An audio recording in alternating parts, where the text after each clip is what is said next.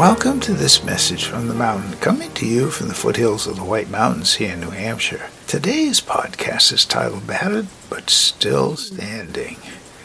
Well, we have some little cedar trees that were given to us a few years ago to transplant. Boy, it's getting up towards probably 10 years now, and they've slowly grown. And last year, a couple of them had gotten to the point where they were 5, 6, 7 foot tall.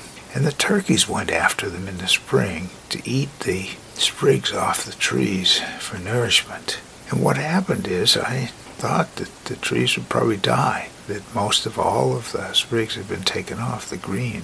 But over the summer we found that there was still sprigs growing. And it looks like there's a potential that maybe they will continue to live. Battered, but still standing. A lot of people that way feel that. They've been through life with a lot of dings and dents and scars, and mentally, physically, spiritually, emotionally. Yet at the same time, they're still out there working with something hopefully that's positive that might change the world.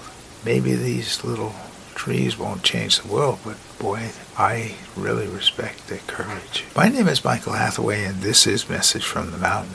It is my prayer these words are right and good for you whenever you hear them. Thank you so much for listening.